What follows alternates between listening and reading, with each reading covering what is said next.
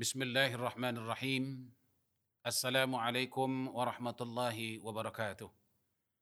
Alhamdulillahi rabbil alamin. Wassalatu wassalamu ala rasulil amin. Sayyidina Muhammadin wa ala alihi wa ashabihi wa itba'ihi wa ansarihi wa dhurriyyatihi ajma'in. Amma ba'd. Alhamdulillah. Puji syukur kita kehadirat Allah Subhanahu wa taala yang memberi kekuatan pada hari ini sehingga kita dapat meneruskan ibadah puasa. Semoga puasa kita hari ini insya-Allah lebih baik daripada semalam dan besok pula lebih baik daripada hari ini. Amin ya rabbal alamin. Saudara-saudara para pendengar yang dirahmati Allah. Agama Islam bukanlah agama orang pemalas. Hidup hanya berpeluk tubuh dan menyerahkan segala-galanya kepada Allah dengan alasan bertawakal. Dan pada masa yang sama pula, agama Islam bukanlah agama orang yang sombong, lalu merasa diri paling hebat sehingga tidak perlu pertolongan Allah Subhanahu wa taala. Saudara, Islam mengajarkan selagi kita hidup di dunia ini, selagi itu pula kita diwajibkan berusaha, berdoa dan bertawakal. Yang diistilahkan dengan 3B. Berusaha, berdoa dan bertawakal.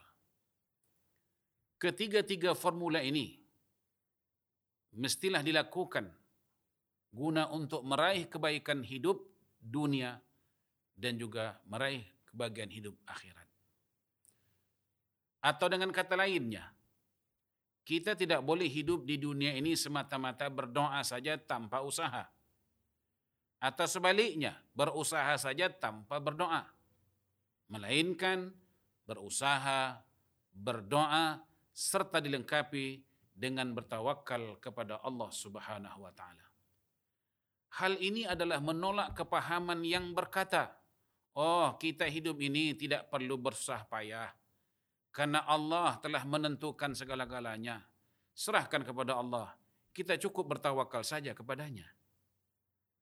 Saudara-saudaraku sekalian, apakah benar tawakal tidak perlu usaha?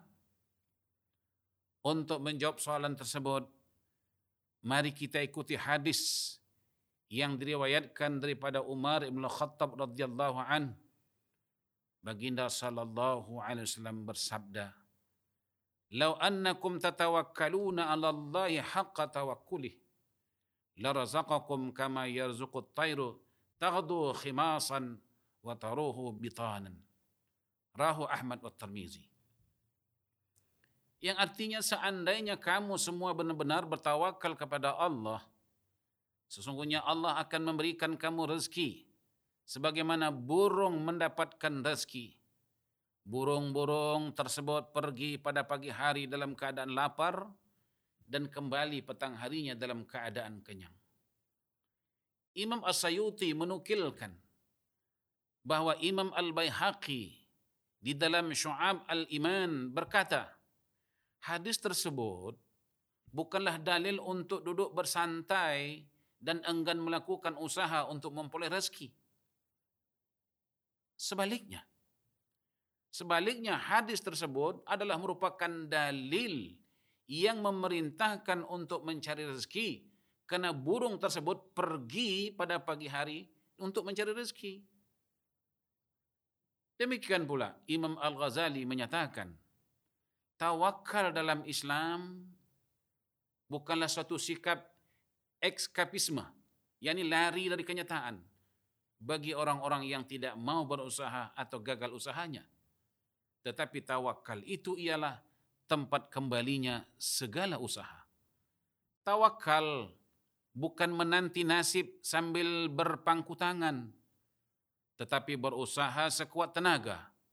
Dan setelah itu barulah berserah diri kepada Allah Subhanahu wa taala yang nanti akan menentukannya. Nabi kita sallallahu alaihi wasallam bersabda, "Iqilha summa tawakkal."